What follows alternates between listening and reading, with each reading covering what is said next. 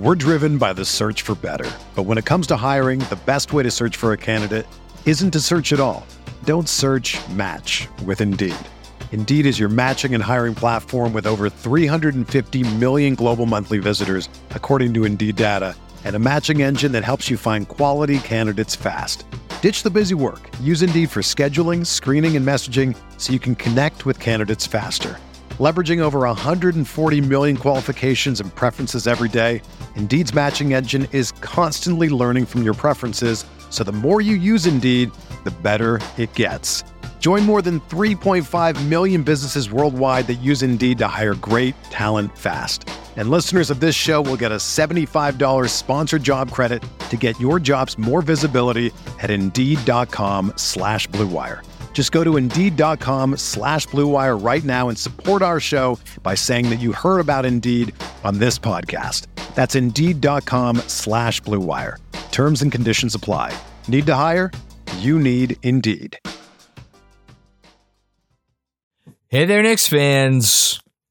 How you doing? It's your boy, Jonathan Macri, with you for another episode of the Knicks Film School podcast. Coming at you on a Monday, the first Monday of the offseason, as it were. Came a little bit too soon, but then again, if you watch the Atlanta Hawks put a smackdown on the Philadelphia 76ers yesterday, maybe you shouldn't feel as bad. I know the Sixers came back to make that a game, but still. In any case, so a little bit different schedule this week. As you may have guessed, myself, Jeremy, Andrew, the whole KFS team, we need a little bit of a breather. So we're taking this week a little light. So here's the schedule of events, as it were. Instead of myself and Jeremy doing our usual Monday episode podcast, your episode today is actually going to be our locker room appearance from this past weekend on Saturday, in which Jeremy hosted and I took questions from I guess callers, I don't know, locker roomers, whatever the proper noun is. But it was a really great show, and for anybody who hasn't come and taken part in any of the locker rooms yet, we do them every Saturday morning. It's usually around 10:30, 11 o'clock. Sometimes 10:30, sometimes 11, sometimes 12, but somewhere in that range. And people really bring the heat, man. They asked great questions, and this was a really good episode. So, in place of the usual Sunday pod, this is or Monday pod, I guess. We're running the locker room, and then we're only doing one episode later this week, barring anything crazy. If there is some kind of trade that goes down or some major piece of news, we will, of course, react accordingly. But as of now, the plan is to just release one more episode later this week that'll probably be dropping this Thursday, in which we will have, I'm not going to say who it is, but a highly acclaimed author. He has written several books, most of which I've read. They're all amazing. He has another book coming out about one of the more famous people in basketball history early next year. And we sat down, we talked about the Knicks, we talked about Tibbs, we talked about a lot of stuff. He's, again, I'm not giving away who it is yet, but just take my word for it. You're going to want to tune in for the episode later this week. And again, that's probably going to drop on this Thursday. And then starting next week, we will be back to our regularly scheduled programming with Monday, Wednesday, Thursday episodes. We're going to probably keep that schedule up for most of the summer, maybe with one exception, one of the weeks in here, and then that'll carry us through to basically the middle of August, and then we kind of get whatever semblance of an NBA offseason we're going to get, and then maybe we'll take it a little bit light end of August, beginning of September, but got a long way to go before then. Free agency, draft, trades, the whole gamut. So without further ado, I hope you enjoy this, again, special locker room edition of the Knicks Film School podcast.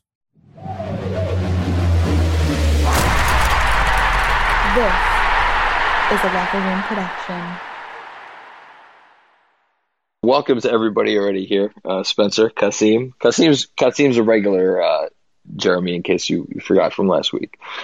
So we'll get him up here in a sec. Oh, look, we got everybody coming. Okay. I'm gonna send out a tweet from my account, one more, just reminding folks to come on in. The water's fine. We are live on Locker Room. How is your morning going, Jeremy? My morning's all right. You know, I went to the gym yesterday for the first time since the pandemic started. And here's a life hack for everyone. Just never go back. It's really not fun, but I'll feel better. I won't feel better tomorrow. I'll probably feel worse tomorrow. But Monday. Wait, are you saying Monday, don't go back to the gym? Yeah, just don't. Why go back? Just never go back. It's so funny that's your perspective, because I have not been able to go to the gym in what feels like for like 2 years, so pre-pandemic, but that's because of kids, and I can't wait to be able to get back to the gym and have that time. See, it just sounds like everyone should have kids so they can avoid going to the gym. Like, I need to have children now so I don't have to go to the gym again. Sounds good. Yeah, that's a good reason to have kids. Anyway, I'm fine. I went for a very nice run this morning in lieu of the gym that I can't go to. It's been it was good to record our podcast the other day and kind of get the last vestiges of this season kind of out of the system, and I'm already kind of turning the page, as hard as that is. But yeah, no, I'm good. I'm definitely chilling a little bit, trying to get the mind off of things for a few days at least, and then kind of dive back in. But so I guess we should go. Andrew always likes to give the rules because it's very, very strict here. So Jeremy will be doing the hosting today, so he will be bringing people up on the stage. So obviously, make your requests to speak. We'll get everybody up in due time. We're probably gonna go a little bit shorter in terms of the time for each person, just because we've been running a little bit long the last few times we've done this, and we want to try to get in and out in an hour. So I think that's it. Just don't be offended if we put you off the stage. It just means we have to move on. And if there's background noise, mute your mic. I think that's it. Jeremy, did I forget anything? No, I think that sounds about right. If for some reason there are technical difficulties on my end with speakers, my apologies. Rolling for the first time, but it seems pretty easy. So you're doing great, Jeremy. I'll tell you. Thanks. I've done nothing, but I appreciate it. Well, you're here. You woke up. Great. I showed up. Perfect. All right. Perfect. So let's get started with our speakers. First, I'm going to bring up, and I know that Andrew gets his name wrong. I believe it's Kasim, right? It is Kasim. No, that's fine though. How do you pronounce it the right way for us? Pretend like the I isn't there. It's Kasim. Oh, Kasim. Okay. Kasim. Great. Kasim. Okay. Welcome. Thank you. All right. Morning, John. Morning, Jeremy. How are you, my friend? Good. I have to start off with my usual way of, thanking you guys. I feel like I come on here and especially because I come on first, I feel like I come on here and say grace. We need it though. We can't just be slobbing. You know what? Let's just say grace. Dear Knicks Film School, thank you for the content we're about to receive. Oh my God. Thank you to John and Jeremy and Andrew. Thank you to Andrew for being the back end support to John's well-oiled machine. Oh goodness, yeah. Now we've gone off the rails. Anyways, although I think it just sounded like I called Andrew your well-oiled back end. So listen, he will take any and all compliments, even if they are a bit untoward. If you have a dirty mind, that's fine. All right. I will ask a question that I think is maybe unfair because it probably needs more preparations. If you want to do a newsletter on some point, that's fine. But maybe we can just get the conversation started, and then I have something fun to ask about. Okay. So the unfair question is, in every off season we hear about, after the off season's over, we hear about, there were plans, plan A and plan B and plan C and plan X, right? Yeah. And am I alone in thinking that, this is not the question, I feel like I'm not alone in thinking that before the playoffs started, Julius, RJ, and IQ were, as Lowe puts, in pen. And now it feels a little erasable pen. I don't know. So anyways, obviously Dame's already out there as a potential plan A. He's already been reached out for and feels less likely with Shams' report. But he's there as a plan A. So I just wanted to hear what your thoughts in terms of what do you think are logical plan A through whatever. Yeah, I think it's pretty simple. I think Dame, I mean, it sure seems like plan A, but again, I don't know. I have a tough time answering the question, and I don't know if this is what you meant when you said you thought it was an unfair question, because I think, like, if I was sitting here right now and I was a single man and not happily married with 2 children, my plan A might be to pick up shop and go, move to California and hope that I can steal away, Ana de Armas from whoever she's currently shacking up with. I'm not sure who that is at the time. Is there a chance that might happen? Sure, there's a chance that might happen. But my plan B might be to, call the nice girl who I met at the mall last week or something. It seems quite lovely. Now, plan B obviously has a much higher chance of happening, but it's still my plan B. It's not my plan A because I'd rather have plan A. Yeah. So I answer the question in saying, yeah, of course I think Dame is plan A of the actually, no, I guess in that sense he wouldn't be plan A. Plan A would be Kawhi Leonard signing as a free agent. So this is the perfect reason why I'm asking. Is Dame plan A or is Kawhi plan A? Because I don't know if we're going to get into this at some point today. Maybe we will. We've been texting, amongst ourselves this week about would RJ Barrett have to go in a Dame trade, and I think there exactly because Dame is Kawhi is not a trade. So. Yeah, but let's just say for argument, Dame is greater sign Kawhi. Well, but here's the thing. Like, let's just say for argument's sake, you could do a deal and get Lillard. And again, we're speaking about things that are almost certainly not going to happen. But just again, we're having some fun. Sure. If you did a Lillard trade and you didn't have to send Barrett, and all you had to send out was all of the picks and some swaps and quickly and Toppin and I guess that would be it. And that was that. Versus just sign Kawhi by giving him all the money that he wants. I don't really care about fit at that point. You're going to take the Kawhi option because then you have all that other stuff to do with. The reason I said unfair option because it requires research and cap space things, and so for example, is Kawhi and Dame even possible? Oh no! Okay. I mean, look, anything's possible. They could non-guarantee Randall's contract and like all kinds of stuff. But it's certainly that's not likely. But yeah, so I would put Kawhi first, Dame second, and then everything else third. If you're asking me to pick between plans C through Q, there's just too much nuance involved. Like, yeah, I don't know, for me to sit here and be like, well, Bradley Beal is plan C. I can't say that without knowing what. Well, okay. How about some obvious options, like between, say, Beal, Lowry, Paul? Where would you? What do you think the right order there is?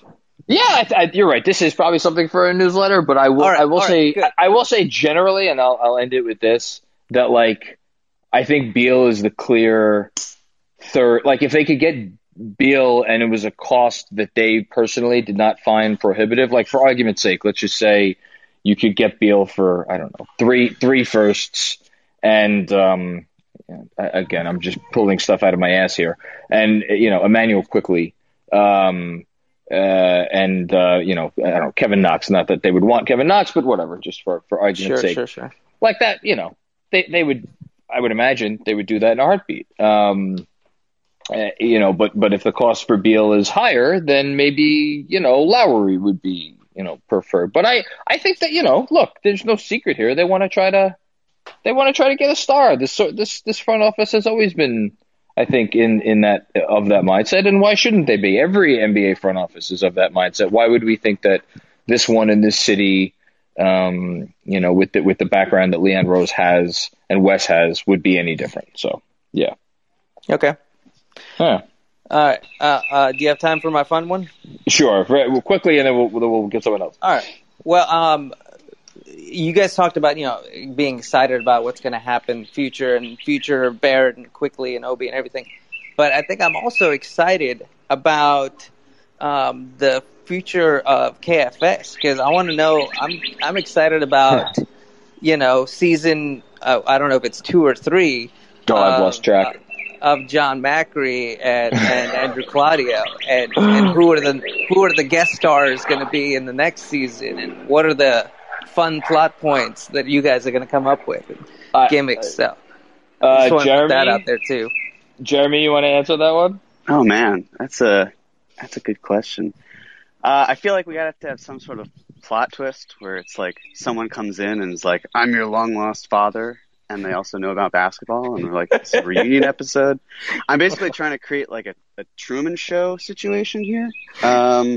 What's fun is this season's already had almost the neighbor from Home Improvement kind of character with Dolores, because she's always she never goes on screen.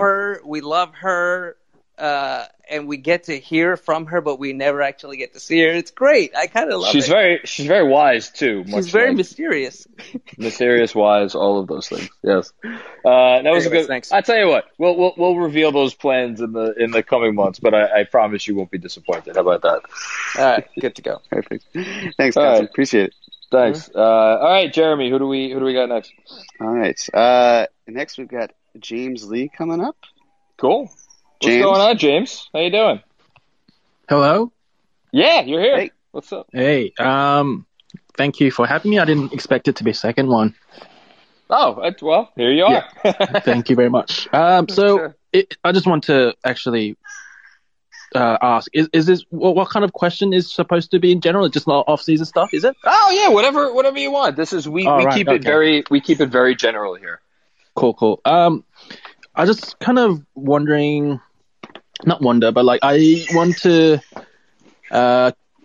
we'll able to get a grasp of how aggressive what front office will be in the upcoming off season. I mean, obviously, this Big 15 will be definitely disbanded. So, who do you think is the essential member, other than Randall? Obviously, even if then I think Randall is not absolutely untouchable in my opinion.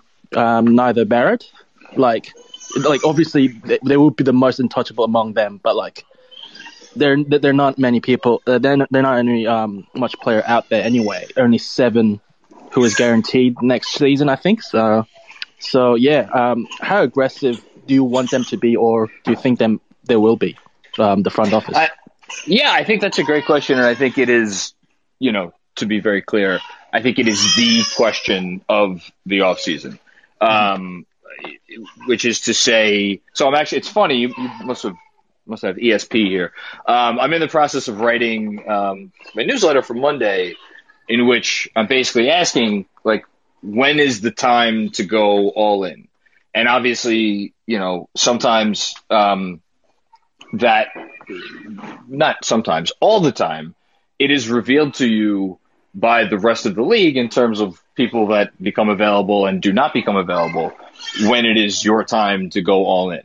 And what I mean by that is if, Damian Lillard never walks into Portland's front office and says, okay, I'm ready for you to trade me now. And Kawhi Leonard does not decide he wants to leave the sunny confines of LA, then there probably won't be an opportunity for the Knicks to go all in.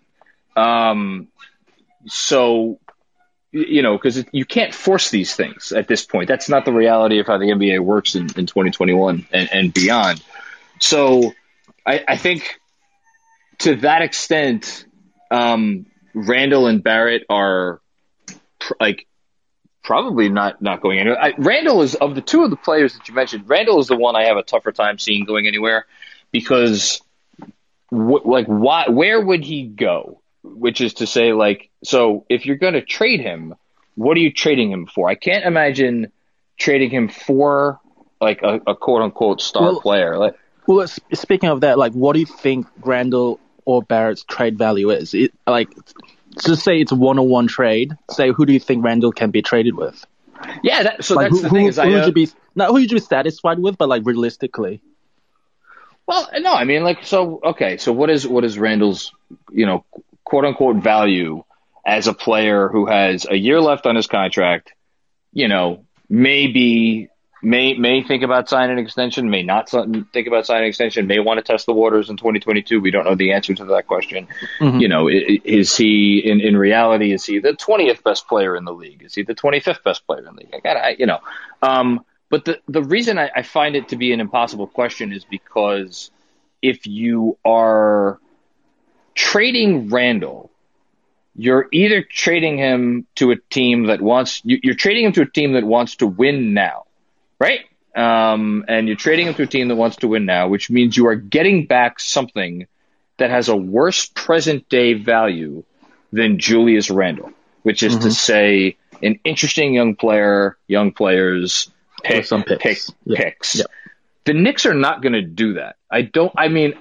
Listen, I've been surprised before in this league. I'm sure I'll be surprised again. I cannot fathom that the Knicks, after making the 4 seed, are basically going to willingly take a step backwards.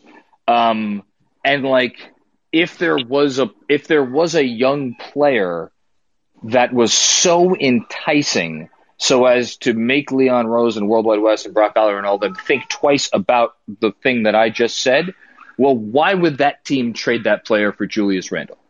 So that's why I don't think he's going to be traded. In terms of RJ Barrett, that's a different conversation. And I think it's a more interesting one because, again, would they put him on the table for Damian Lillard if it took RJ to get Damian Lillard? I have to think that they probably would. Yeah, it's inevitable. Yeah. Does that mean that it's the right move? I can't really sit here and answer that question. I think it would be a fascinating discussion. But I don't think, short of Lillard, I personally don't think that RJ would be on the table for anyone that I could realistically see being made available this summer. And that includes Bradley Beal. And I know some people might disagree with me on that, but I have a hard time seeing them put RJ on the table for Beal. And by the way, I'm not sure Washington would want to do that either. Without other stuff. And so I think there's a 95% chance that you're going to see both of those guys back. Next year. There's a very, very low 5% chance. Yeah. Yeah. When you said all in, is it Nets kind of an all in? Which, well, see, but that's the thing that makes it interesting, right? Because usually when we see these all in moves, the team that is making the all in move is, after the all in move has been made, they are a certified inner circle championship contender, right? Mm-hmm. I don't think, again, assuming that Kawhi Leonard doesn't sign here as a free agent and bring Kyle Lowry with him, I don't think that there is a summer scenario involving trades that makes the Knicks an inner circle contender.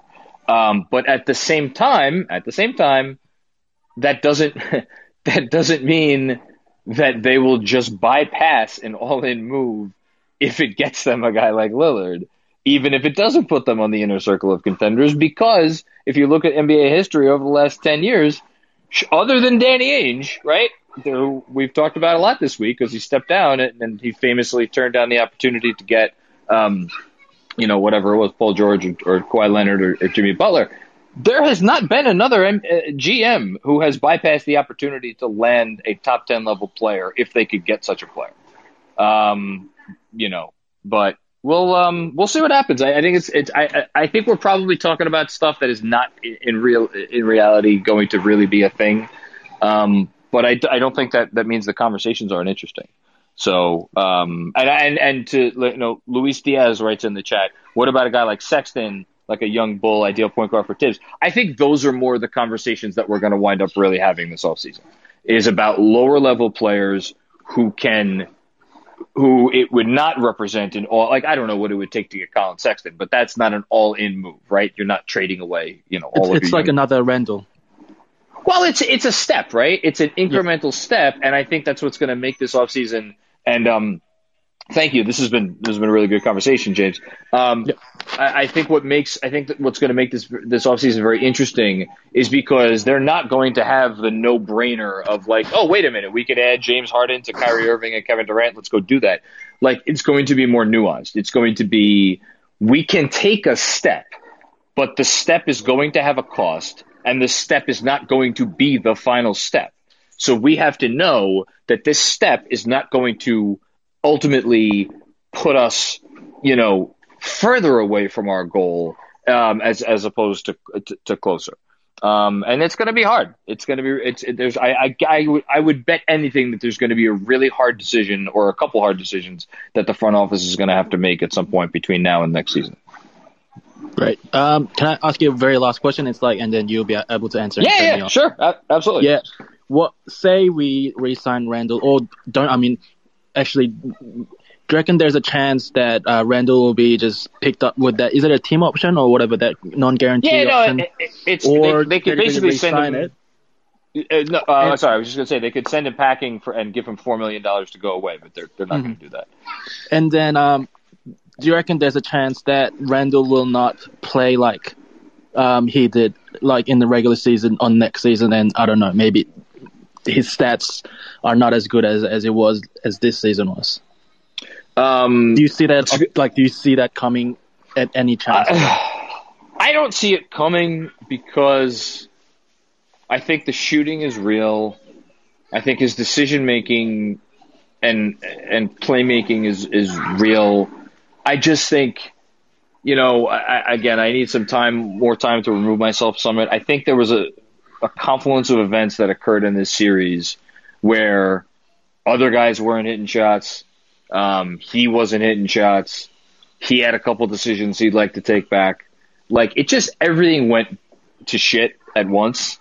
And I don't think that it is indicative of what player he is going to be. That said, is he going to finish, 6th or 7th or 8th or whatever he's going to finish this year? The MVP balloting next year?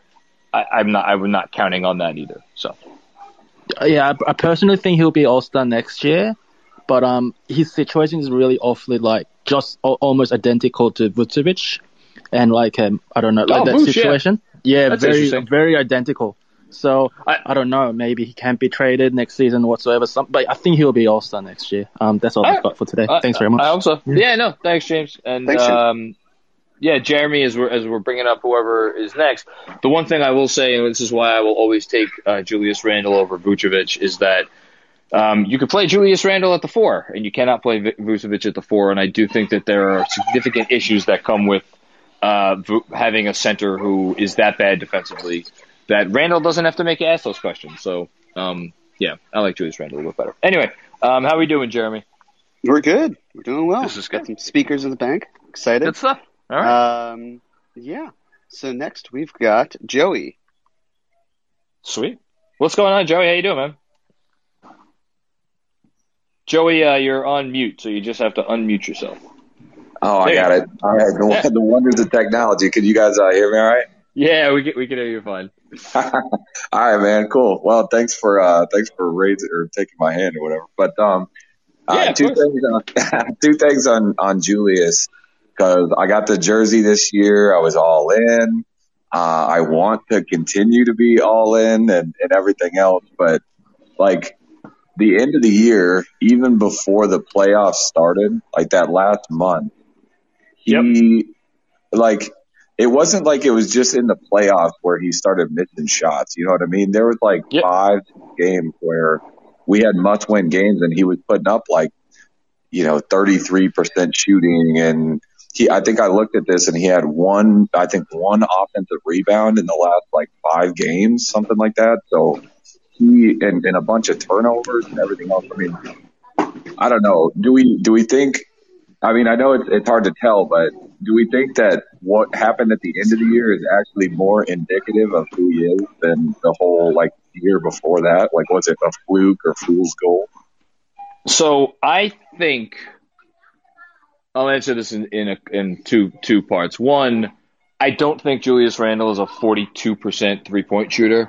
And he ended the year he was 42% for most of the year, and he ended the year at 41% because, as you correctly pointed out, and it wasn't just the last 5 games. I actually want to say it might have been the last 10. I'm looking it up right now. Over the last, what do we got here?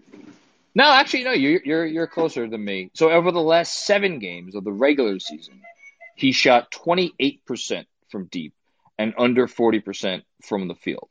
So it really started towards the end of midway through the West Coast trip. I think he's probably something closer to a 37, 38, 3% 3-point shooter. If that's what he is, though, and he can put the ball on the floor at his size and, make the passes that he can make at his size. And I still believe in that. I think he could still be a super valuable player. Is that player the second best player on a championship team? Is it the third best player on a championship team? I can't really answer that question. I think we need to see more. But whatever it is, it's a guy that's going to look a hell of a lot better with a player next to him who is better than he is. And that's why I think you're okay with your Julius Randle jersey purchase. Because I do think that they, again, it might not be this summer, but I do think at some point they're going to figure out a way to get another guy here. And I think it's going to make Julius Randle's life a lot easier.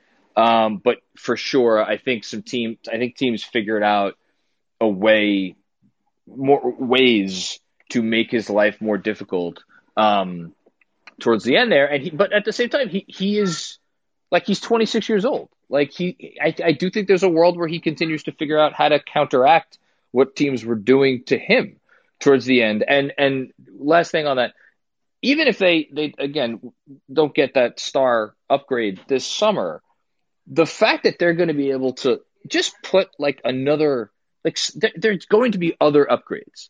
Like RJ is going to become more of a threat on the ball.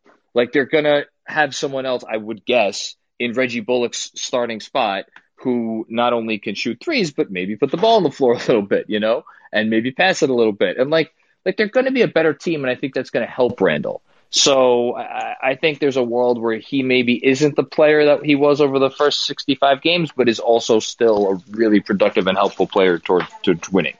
Yeah, I guess the existential dread is like if Julius is who he was at the end of the season, like permanently or closer to that than what he was in the beginning, we're kind of back into the doldrums because we don't have, now we're, committed to this guy and he's, I think your worst case scenario is he's the player he was for the final, how many games did they play in the previous season, 2019, 2020, whatever, after the first 18 games were basically under Mike Miller, those final 47 games. I think your worst case scenario is he's that player with a better 3-point shot. And what is that player? Is that at the absolute very worst? That's the 50th best player in the league. And just look around, and Jeremy talked about it and has been talking about it on the podcast over the last few weeks. Like, if you're the 50th best player in basketball and you get paid somewhere in the neighborhood of $25 million, you're considered a value contract. Even a few more million than that, 25, 26, 27. Like, that's okay. Like, I guess my point is your worst case scenario is I think you're still going to be okay. crazy shit happens, but that would be my guess. Okay. Well, one I guess last comment on that though too. Like, okay, let's say he's the 50th best player though. That kind of takes out of the context like what kind of player he is, because to me he's not like a prototypical role type player. Like if he's your second or third type player, he's not like one of those guys you can just plug into any team and play. Is going to play a bunch of defense and space the floor. Like he's going to stop the ball and kind of get in his bag and do all that. It's hard to have hard to have him as your third best player. For sure. And I think that's incredibly valid. And I think you're seeing, you've seen a lot of those issues rise up in Los Angeles with the Clippers, and Paul George is a better player than Julius Randle. But even there, it's like, in a lot of ways, like there's guys who are perfectly suited to be number twos, and then there are guys who are basically worse versions of number ones. And to your point, if you can't figure out how to make yourself be a good number two, it really does hurt your team. And I absolutely think that's going to be a challenge for Julius Randle going forward. But it all, again, I do think it comes back to the shooting. If the 3-point shooting is real, or at least semi-real, you can't take that away from him. And you also, again, you can't take away his ability to put the ball on the floor at his size. And I think is it going to take maybe, getting a stretch five or playing Obi at the 5 or whatever it is to really, truly unlock what he could do in that area? Probably. But again, these are good problems to have. You want to try to figure out how to make your really talented players work for your team. But it'll be a challenge for sure. 100%. You're on point there. All right, cool. Thanks, guys. Yeah, absolutely, Joey. Thanks. We're driven by the search for better. But when it comes to hiring, the best way to search for a candidate isn't to search at all. Don't search, match with Indeed. Indeed is your matching and hiring platform with over 350 million global monthly visitors, according to Indeed data, and a matching engine that helps you find quality candidates fast. Ditch the busy work. Use Indeed for scheduling, screening, and messaging so you can connect with candidates faster. Leveraging over 140 million qualifications and preferences every day, Indeed's matching engine is constantly learning from your preferences, so the more you use Indeed, the better it gets. Join more than 3.5 million businesses worldwide that use Indeed to hire great talent fast. And listeners of this show will get a $75 sponsored job credit to get your jobs more visibility at Indeed.com/Blue Wire. Just go to Indeed.com/Blue Wire right now and support our show by saying that you heard about Indeed on this podcast. That's Indeed.com/Blue Wire. Terms and conditions apply. Need to hire? You need Indeed. Hey, if you love listening to me on Knicks Film School, what's stopping you from grabbing a mic and starting your own show? And there's no better place to host than Blue Wire Hustle. Hustle was created to give everyone the opportunity to take your podcast to the next level. Or if you want to host a podcast and you just don't know where to start, Hustle is the perfect place for you. Trust me, I wish I had Hustle when I was just starting out with Knicks Film School. As part of the program, you'll receive personal cover art, Q&As with Blue Wire's top podcasters, access to the community Discord, and an e-learning course full of tips and tricks. On top of that, we will help you get your show pushed out on Apple, Spotify, Google, Stitcher, and every other listening platform imaginable. And the best part is you can get all of this for only $15 a month. $15, that's it. It's the same rate as any other hosting site would charge you just for the initial setup fee. So if you're ready to do more than just listening to me talk about the Knicks, then make your voice heard in Hustle. Acceptance into the program is limited, so get your application in today. And to apply, go to bwhustle.com/join. Check out the description box in this episode to find out more. But again, that is bwhustle.com/join. Submit your Blue Wire Hustle application. All right, next to the stage, we'll have Ari. Ari, hey, my main man. What's going on, Ari? Ari, you there? I see you. You're not muted. I am here. You are What's here. up, guys? What's going on, man? How are you? Saturday. Good. Very happy Saturday.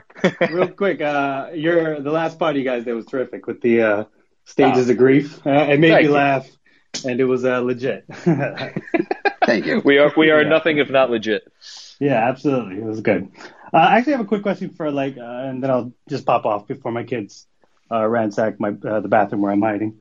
Sure. I have a quick question for Jeremy. I know how much he loves the draft, and I remember something Schwinn said on one of his pods recently where it was like, we should probably expect that the Knicks aren't a 4 seed next year. In fact, they might be a little worse than that.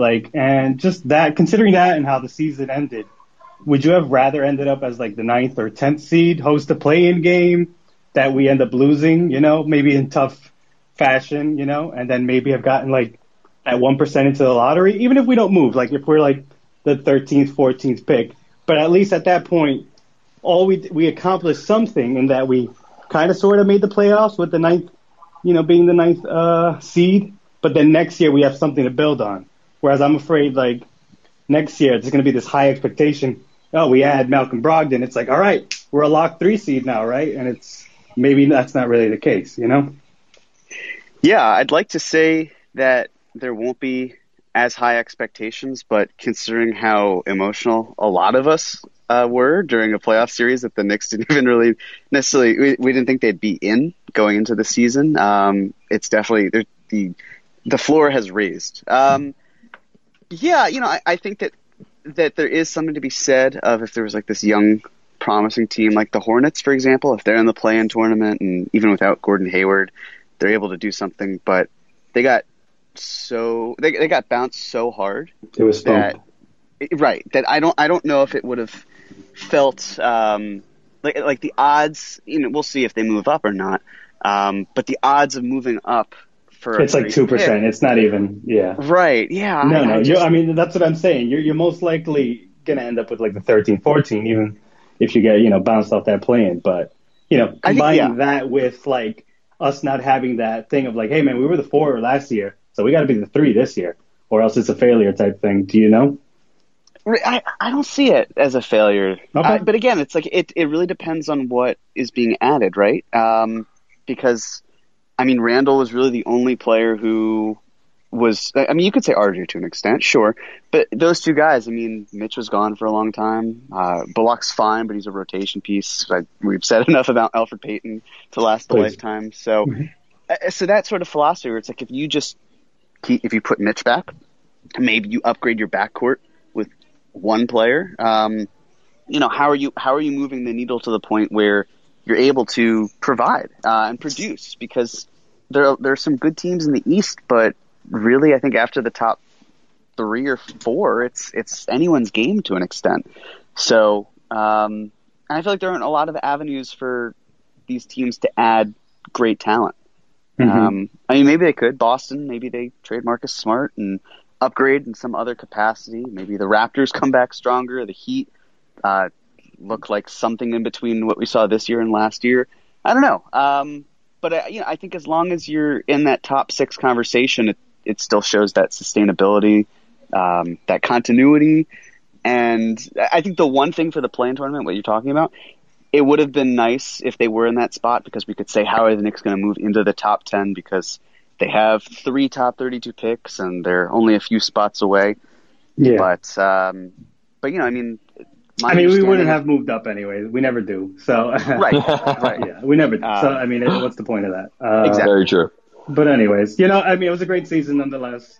And 4 seed or not, and being pretty much gentlemen swept by the Hawks wasn't great. And I was when you were saying this, John, on the pod yesterday, I was absolutely livid with Trae Young bowing and whatnot. God. I'm 3 years older than you, I think, and I was around for the Reggie Miller choking thing and Michael Jordan waving his finger at the crowd, and it's just like it hurts me to no end that players can come here and just have the best games they've had in their damn lives. But then our players are like, nah, actually, we're going to shit the bed. Yeah. What can you do? Exactly. What can you do?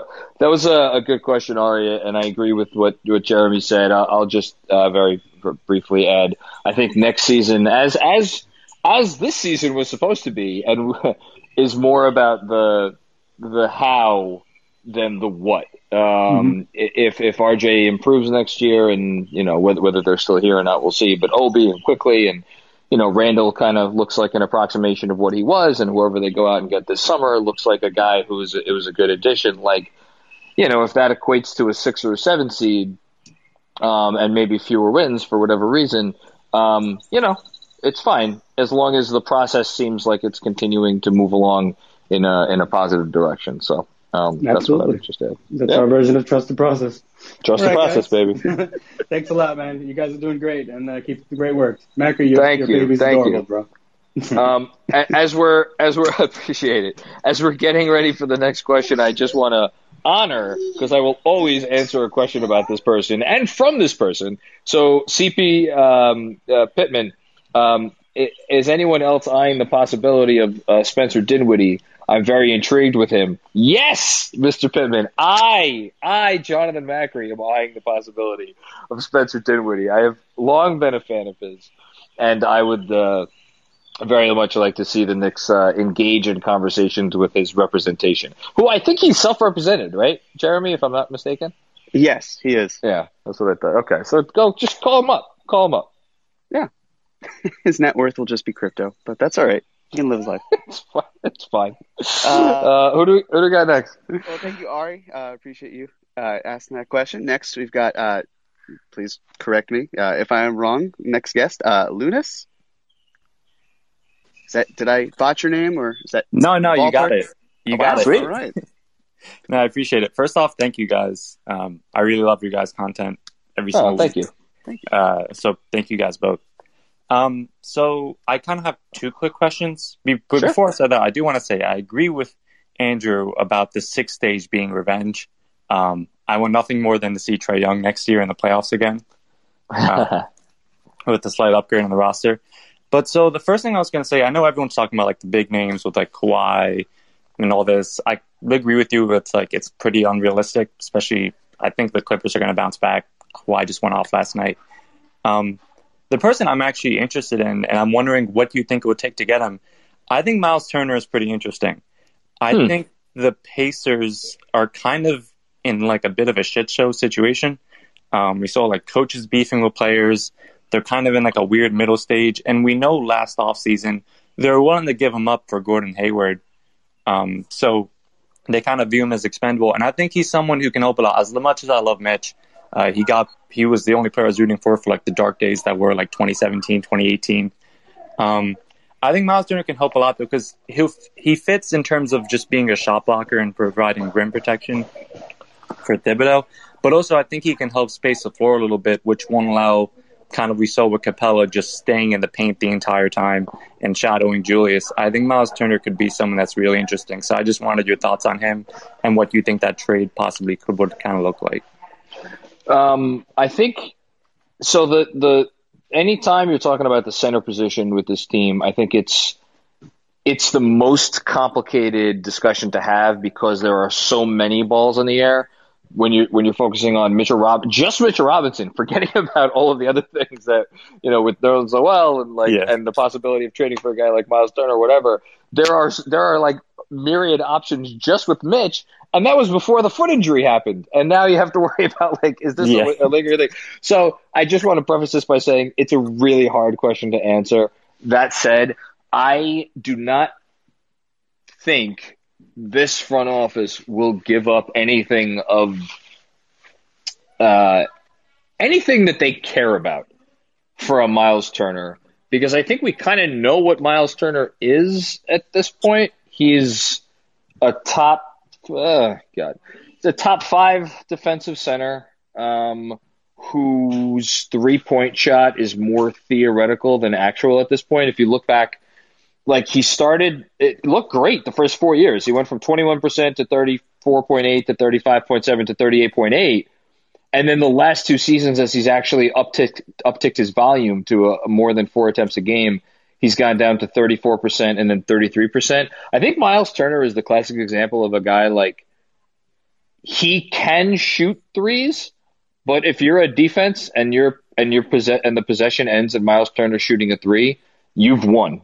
That's a victory for you, and you'll sign for that every time. And I'm not really sure that I have confidence in him being a guy who that's ever going to change. And he's making $18 million a year, 17 point whatever he's making. That's a lot of money to pay for a guy who is, and he's also not like an elite rim runner either. That's the other thing. And if you look at his field goal percentage, it is not like, even his effective field goal percentage is like this season was 55.7. Like that's not great. So, you know, if you're asking me, would I take him on for essentially having to pay his contract, like, you know, Miles Turner for like a second round pick? Like, let's just say for argument's sake, fuck it. Say Kevin Knox and the 32nd pick in the draft. There's your trade, right? Would I do that? Honestly, I have to see what else is available that I can spend my money on this summer. I'm not sure that's an automatic. And by the way, I don't think the Pacers would do that. So Yeah. I'm not sure there's a fit, although I don't, despite everything I just said, I don't absolutely hate the idea. I think there's something interesting about it because I do think he's a really good defensive center. And that has value. Yeah, I was just talking about in terms of, like you said, with like his defense. And I think, I don't know, just it's always going to like come on how easily Capella, he wasn't even playing defense on Noel or Gibson. He was more just like, okay, I'm just going to guard the paint and shadow Julius this entire series. But I'm not going to, I know a lot of fans are like kind of turning on Julius. I just think he needs someone else to kind of draw attention off him. I think it's kind of the end of the day matter. He's a really good one-on-one player, but when defenses can focus on him, that makes it hard on him. So I'm hoping RJ Barrett can improve next year and kind of become more of a dominant option. So my next question, I'll make this quick. I know it's hypothetical. I know the Dame train started 2 days ago and ended this morning. Hey! There are no trains ending yet. Okay. Okay. Listen, that is not the train is not done. It is still there. It is just receding into the horizon. It's going backwards. It's going backwards. Yes, it's going out of our view. Yeah, but I was just gonna say, I know Andrew kind of sent Nick's Twitter into a frenzy with the RJ question, and so I was thinking about it. I'm kind of with you guys where I really don't want to give up RJ because he's only 20 and I really do think he's going to become a star. I was just thinking about hypothetically, I'm hoping that the Blazers mess up this coaching hire. I'm making prayer circles for it, that Dame is just unhappy with the new coach, whoever they decide to go with. And so I was just thinking, who realistically can offer the best offer? I feel like Quickly, Toppin, and what is it, maybe 4 or 5 firsts. Besides maybe if Philly offers like a Ben Simmons and Maxey, I don't know which other team is really offering more. Like the Lakers, no one really wants Kuzma. And I just can't say Boston, maybe Marcus Smart. I don't know. I can't see it with them. So I'm gonna steal from the I love it when these two get together. Zach Lowe and Chris Herring did Low Post together, posted yesterday late afternoon. It's really good. By the way, good idea, David Futternick. I think the Blazers should hire Jeff Hornacek and have David Fizdale as the associate head coach. Yes. And maybe get Derek Fisher on the staff as well. Let's send all of the shit to the Pacific Northwest. Anyway, so I'm sorry. So in their conversation, they basically tabbed the Knicks and the Celtics as the two teams that make the most sense as a trading partner with Portland. And the Portland or the Boston trade scenario was just Jaylen Brown.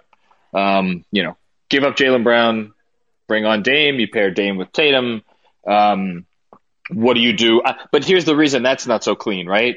Because then you'd need to trade Kemba Walker because you're not doing anything with Kemba and Dame. I mean, I shouldn't say that.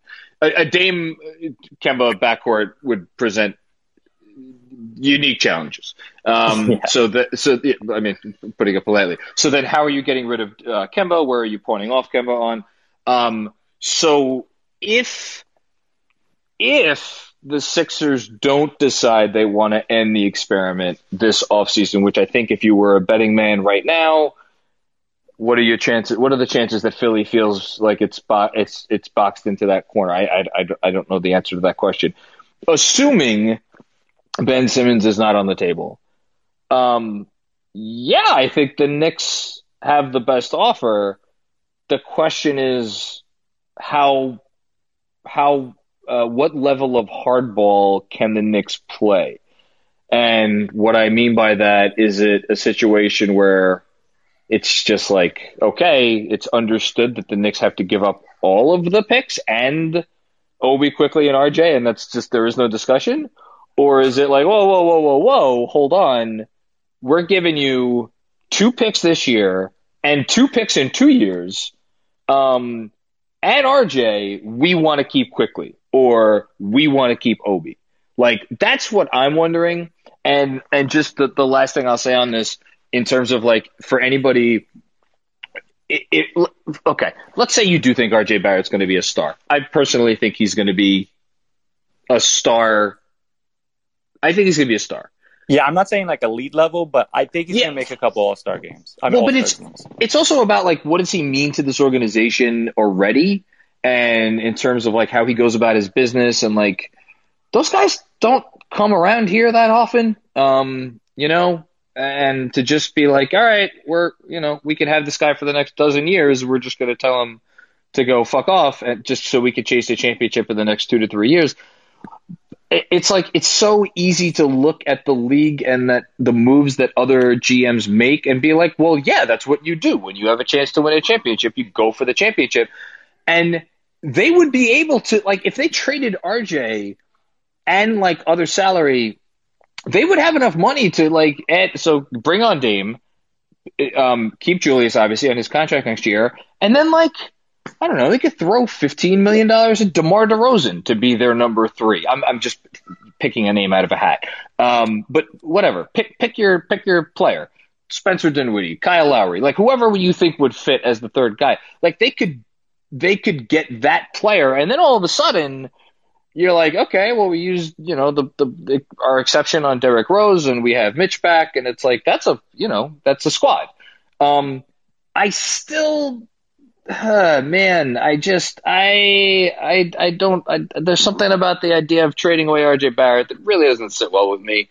My hope is kind of like the original that I was thinking is like, I still think with keeping RJ, just IQ top and like 5-6 first rounders. I don't, and if willing, it's up to if one, Philly can trade Simmons and like Maxey, and if Boston's willing to trade Jaylen Brown, because Jaylen Brown's going to bring you back a ton. I just don't think they pull the trigger, but also that was the Ainge era. I don't know how Brad Stevens is going to be. It's kind of like a mess over there. I mean, nobody does. Yeah, nobody knows. It's a fascinating conversation. The only thing I'll say is like, the notion that you're just going to get Dame for all the picks and like quickly and Obi. I think if you're Portland and you're trading away, I mean, yeah, no, I think can we say he's I don't know. I mean, Bill Walton, is he the greatest player in Blazers history? I mean, Clyde Drexler was pretty fucking good. I was gonna say, I mean, for me, I'm young. I'm only 22, so for me, I was like, yeah, but I'm thinking like, oh, there's probably. I mean, I remember Drexler. Drexler was the best player on a finals team. Or, excuse me, I misspoke. He was the best player on 2 finals teams. And he obviously was a, you know, multi-time All-Star and the whole thing. Whatever. One of the top 2 players in franchise history. If you're going to trade that guy away and he's 30, you kind of have to get a blue chip in the deal. So we love IQ, we love Obi, especially after the last few weeks. Yeah. I have a hard time seeing the Blazers pull off that trade. No, yeah, I get it. Because I was just more thinking competition. But I think in general, I think the offseason, everyone's kind of going in on this offseason. I think the real one where the Knicks are going to really make like big moves is 2022. Yeah, or next or during the season. You never know, like crazy shit happens during an NBA season. So yeah, I think that's the main offseason. My main hope is just like that we can still be successful this year, so that we're still like a big draw. I'm not expecting the 4th seed so much because I know like a lot of other teams are going to get healthy, get better. I think Boston's going to be back. I think Miami's going to be good. So I'm just hoping that they're successful enough where the 2022 offseason is still like, okay, this is a big draw. Like you can still. This is like a good team, and you can still draw big things. So that's my kind of hope. I'm just hoping next year that all the young guys get better. I hope so too. Thanks for coming on the stage and chatting for a bit. This was good. Yeah, man. Thank you guys so much. Yeah, of course. I have the same hope, and I think there's going to be pressure on them to pick the right B-level free agent. And what do you pay that guy? I don't know. We'll see, Jeremy Cohen, right? We'll see. We will, but I do agree with Lunas. I think that 2022 is, it's just the timing will be more appropriate for all reasons, and hopefully the players that would be included in a mock Damian Lillard trade are better to the point where, their asset price goes up and the deal doesn't have to be quite as bad in any other future trade. So yeah, but that's well said. Next, we've got Joseph up on the stage. Joseph, how you doing? Hey, what's going on, guys? My man, Joseph. How you doing, brother? Hey, hell of a season. I appreciate you guys, man, so much. I appreciate you. Thanks for always, coming and chilling in halftime and Oh man, I'm always here. It's an addiction. It's an obsession. It's been fun. Yeah. So okay, I missed part of the show. Did we talk about Colin Sexton?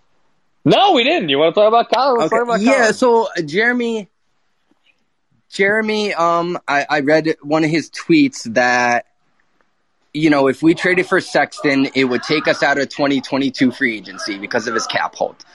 So my question is, is there a trade package that you would feel comfortable trading for Colin Sexton? And if not, who would it take for you to be comfortable bowing out of a 2022 free agency? What kind of player would you trade for? And I don't want to talk about Dame. I still view that as unrealistic. But, is there anyone realistic that we could land that you'd be comfortable to being taken out of that 2022 free agency?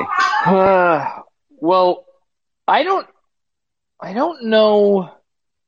So 2022 free agency to me is it's not that it's not interesting, and I'm sure Jeremy has his own opinions on this, but you can always move salary to sign somebody. I'm not worried about taking on someone that is going to take up their cap space, the Knicks cap space. Because if we've seen anything over the years in the NBA, is that a player wants to come to your city, if there's a will, there's a way. My worry about Colin Sexton is that the contingent on the deal is you sign him to an extension the moment he gets here, which he is extension eligible this summer, obviously, and he just is not the guy you want. And that's the thing with me with Colin Sexton. It's hard because you look at the numbers. He's a 22-year-old who just averaged 24 points a game, 4 assists essentially from the shooting guard spot. Effective field goal percentage that has gone, kind of steadily up with increased volume.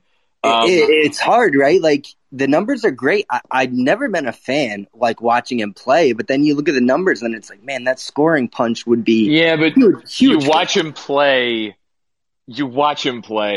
and can you think of I've said okay, so this is one of those things I love turning on League Pass before the half an hour. No offense to the Knicks pregame show, I don't usually watch it. I'd rather watch a half an hour of even if it's shitty basketball. And oftentimes the shitty basketball that I watch is Cleveland because they start their games at 7:00. Do you remember coming away from a Colin Sexton performance and be man, that guy's going to be a good player on a good team one day? That's what I'm saying. No, never. But then you look at a 22-year-old, maybe point guard, but maybe combo guard, who's averaging 24 points, and you're It is easily the toughest name for me to have an opinion on this offseason. And I think he could be had. Let me just make that very clear. I think that if you want that dude, you could go have that dude. I don't know I don't know exactly what it's going to take, but that's how I feel too. I feel like it's realistic. We could do that. Can I just put this out here though? Yeah, please. Jeremy, I would love if Colin. Sure. Thank you.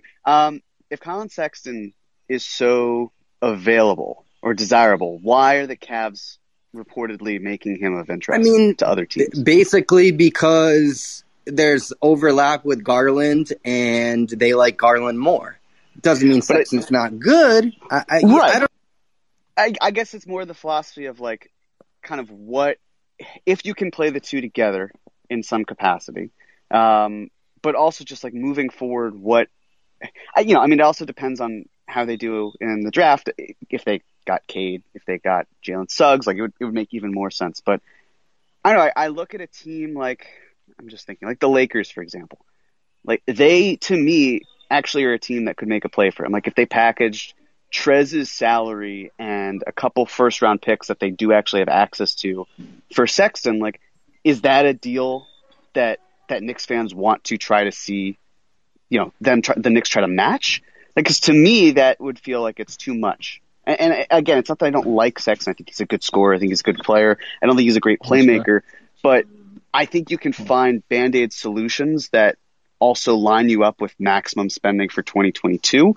And you can still like again, we saw what this offense was, and it was not good, but it was also because of low-level playmaking.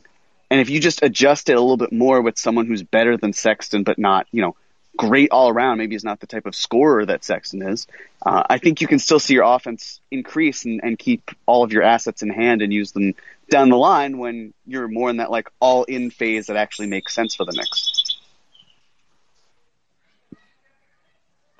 I think that's a fair assessment. I'm like scrolling through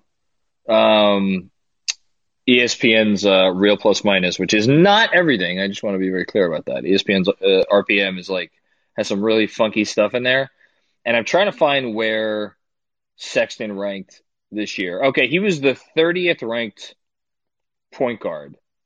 But he's like in the neighborhood of what do we got here? He's in the neighborhood of like Monty Morris. He's a little bit below. Like LaMelo Ball was 27th on this. Schroeder was 26th. D'Angelo Russell was 24th. Ja Morant was 28th. But I don't know. Maybe here's the only thing I'll say on Sexton. How do you judge anybody in Cleveland? That's the last thing I'll say on that. I just don't know how you judge. I don't know how you judge someone that's in that situation, which has been just a shit show. Maybe he's part of the reason it's been a shit show. I don't know. It's a tough one. I'm with you, John. Like I'm just baffled by that prospect. Like I just don't know what to think about that. But it's just an idea. But listen, no idea where you're bringing in a guy who can handle the ball and ostensibly can shoot the three and drive the lane. No idea featuring that sort of player is a silly, stupid idea. Okay, so we should be open to anything and everything. But that's the challenge of this offseason, and maybe that's a good place to end on, because that's the tough task of year one. Fix the culture, make it a culture that people want to come play. The tough task of year two is the nitty gritty team building stuff that is not easy. So we'll see how they do. Yes. So listen, I just got one thing to say before I go.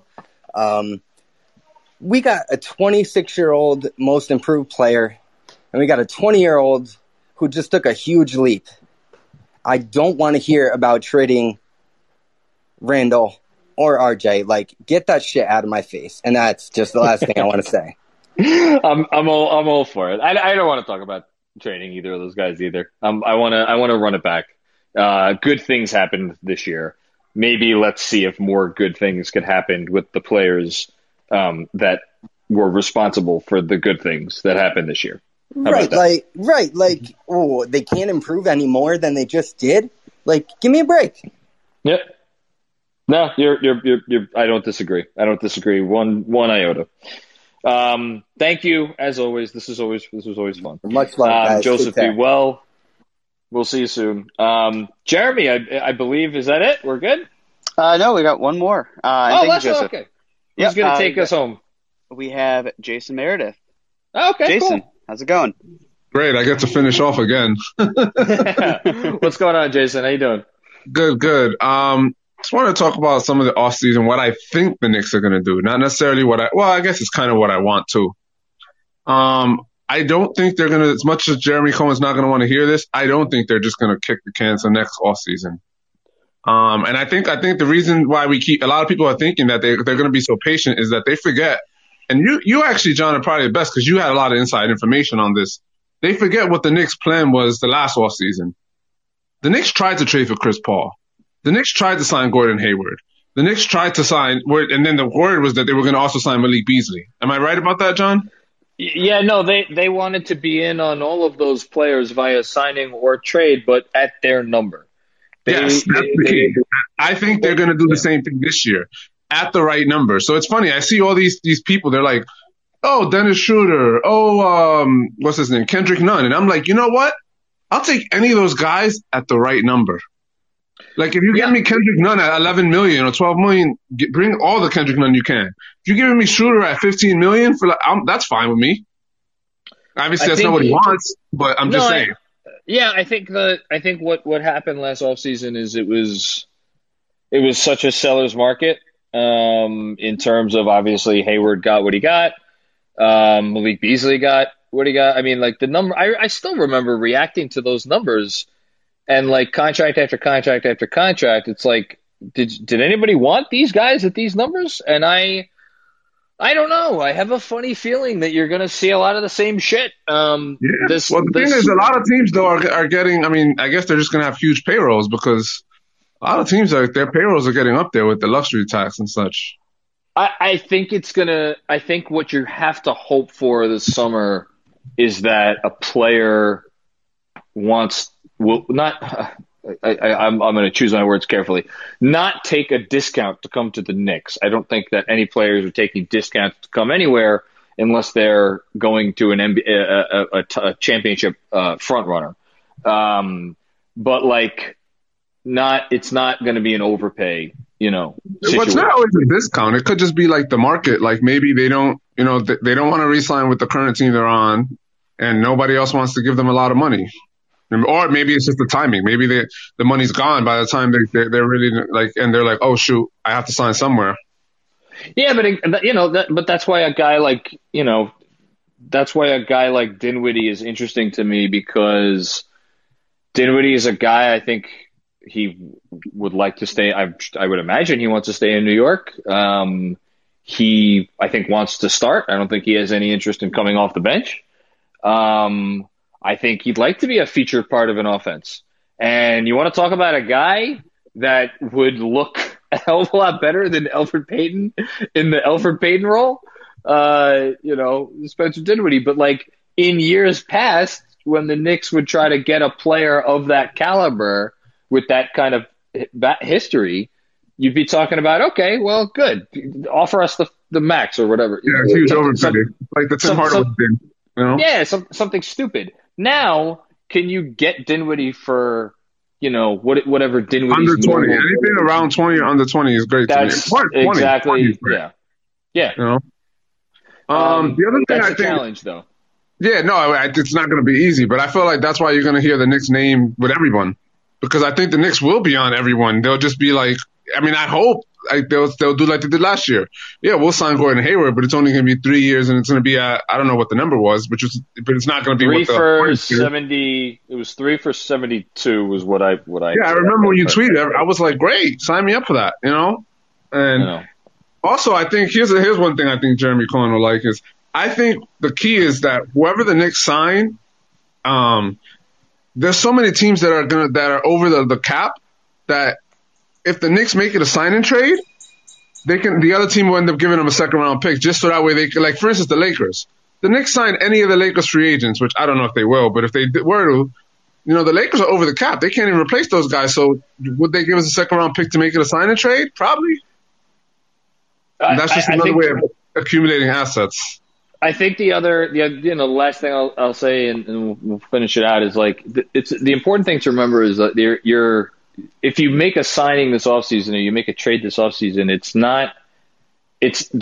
nobody should think that they think it's a final move. It's just you're taking steps, which is why the thing I always go back to, and I've a broken record at this point, but like, don't sign a contract that you don't know, that you aren't fairly confident that you'd be able to flip if you needed to flip it. And unless it's you think it's the final piece to a championship puzzle. Can I say one last thing before I leave? Yeah, sure. I don't, and part of the reason why I don't think they're just gonna just punt it to 2022 is that next year the East is probably gonna be a lot better. I mean, there were 4 teams in the East that were terrible this year that we thought were gonna be good. The Pacers, the Celtics, the Raptors, and the Heat. Yeah. And if those teams are better, and the Knicks are just the same, or then you're looking at a position where the Knicks might not finish in the top 8 and might get knocked out in the playing game. And while we might not care, we might say that's okay. From a PR standpoint, that looks like the Knicks took 10 steps back. No, listen, they're going to have to really be delicately balance that. That said, if the entire East is better, and this is why I said it's not the what, it's the how. It's how does it look? How does it feel? How does the progress, look? If they do finish 7th, but they're in the running the whole year, and it's a lower seed, I think it's gonna be okay. Yeah, but what if they finish 9th and get knocked out in the playing game? Listen, we'll cross that bridge when we come to it. But again, what I'm saying is, I think I will be fine with it, and I think you'll be fine with it. But the whole, the whole pressure and a lot of people are going to say, oh, they're failing. See, Tibbs is not the right coach. See, these guys are not the right players. Last year was a fluke. The whole I'm just saying that and I think they want to avoid that, which it might be unavoidable, but But that's the test of your organizational culture, and we will see how strong and stable the organizational culture is with Leon, and company. It feels like a million years ago now, but in the late 80s, they went from first round out to semifinals. Then they went back to a first round out the year before they got Pat Riley. And of course, Pat Riley came and things got better, but it's not always linear. The difference between now and what was the case, 35 years ago is that there's generally more impatience in the league today. And, with fans, with the media, with everybody, it all breeds impatience. So how strong is your culture? How much do you believe in what you're doing? We hope that the answers to those questions are positive ones, but we'll probably find out a year from now. We'll see. Yep. All right, John. Good stuff, man. Always a pleasure to talk to you. Right. Jeremy, are we, I think that's it. Are we good? I think that's it. Yeah. No, we're out of speakers. I do want to say, for what it's worth, I think that the Knicks will absolutely try to offer something for Chris Paul. That would be clearly a multi-year deal. But I don't know. I look at the 2020 market, and as bad as it was, I feel like still Gordon Hayward is a lot better than the options that you have available to you now. With Malik Beasley, it was very much a sign and trade situation since he was restricted, and Lonzo would be too. And then after that, it's just kind of I don't know. I just look at the options, and I'm not sure what of those is worthy of a multi-year deal. So I guess it's not a question of the Knicks won't spend multiple years. I just don't know, outside of maybe a couple options, what it would be that entices them to do that, as opposed to just kind of playing it 1 year, getting it to 2022, which, as you said, John, it's a good class. It's not elite, but it's definitely better. Filling up your cap there and then going on your business for years after. Yeah, it's an off season with many imperfect options, which, if you look at each one individually, you're like, nah, this isn't perfect, this isn't perfect, this isn't perfect. But as a whole, there are options out there. It's a matter of, can you finagle a way to make one of them perfect enough or close enough to perfect to make it happen. But we'll talk about that over the coming weeks, won't we, Jeremy? Oh yes, we got lots of time to fill with lots of content. Lots of time to fill with lots of content. All right, everybody out there, I think Jeremy's going to close the room, but thanks for coming on. This was a lot of fun, really. You guys, it is never not staggering to me how good the questions and the discussion is on here, and that's obviously because of all of you guys. So thank you, and we will see you roughly the same back time, same back channel next week. Thanks all. Happy Saturday. Everyone is talking about magnesium. It's all you hear about. But why? What do we know about magnesium? Well, magnesium is the number one mineral that 75% of Americans are deficient in. If you are a woman over 35, magnesium will help you rediscover balance, energy, and vitality. Magnesium supports more than 300 enzymatic reactions in your body, including those involved in hormonal balance. From functional medicine doctors to mental well-being and female hormone experts, we all know that magnesium is the one mineral to improve all aspects of well-being and health. But which one?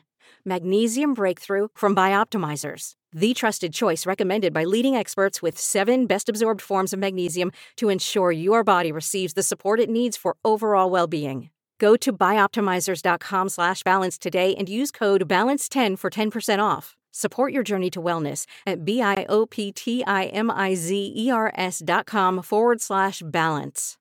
Magnesium Breakthrough from Bioptimizers, your foundation to optimal health and vitality.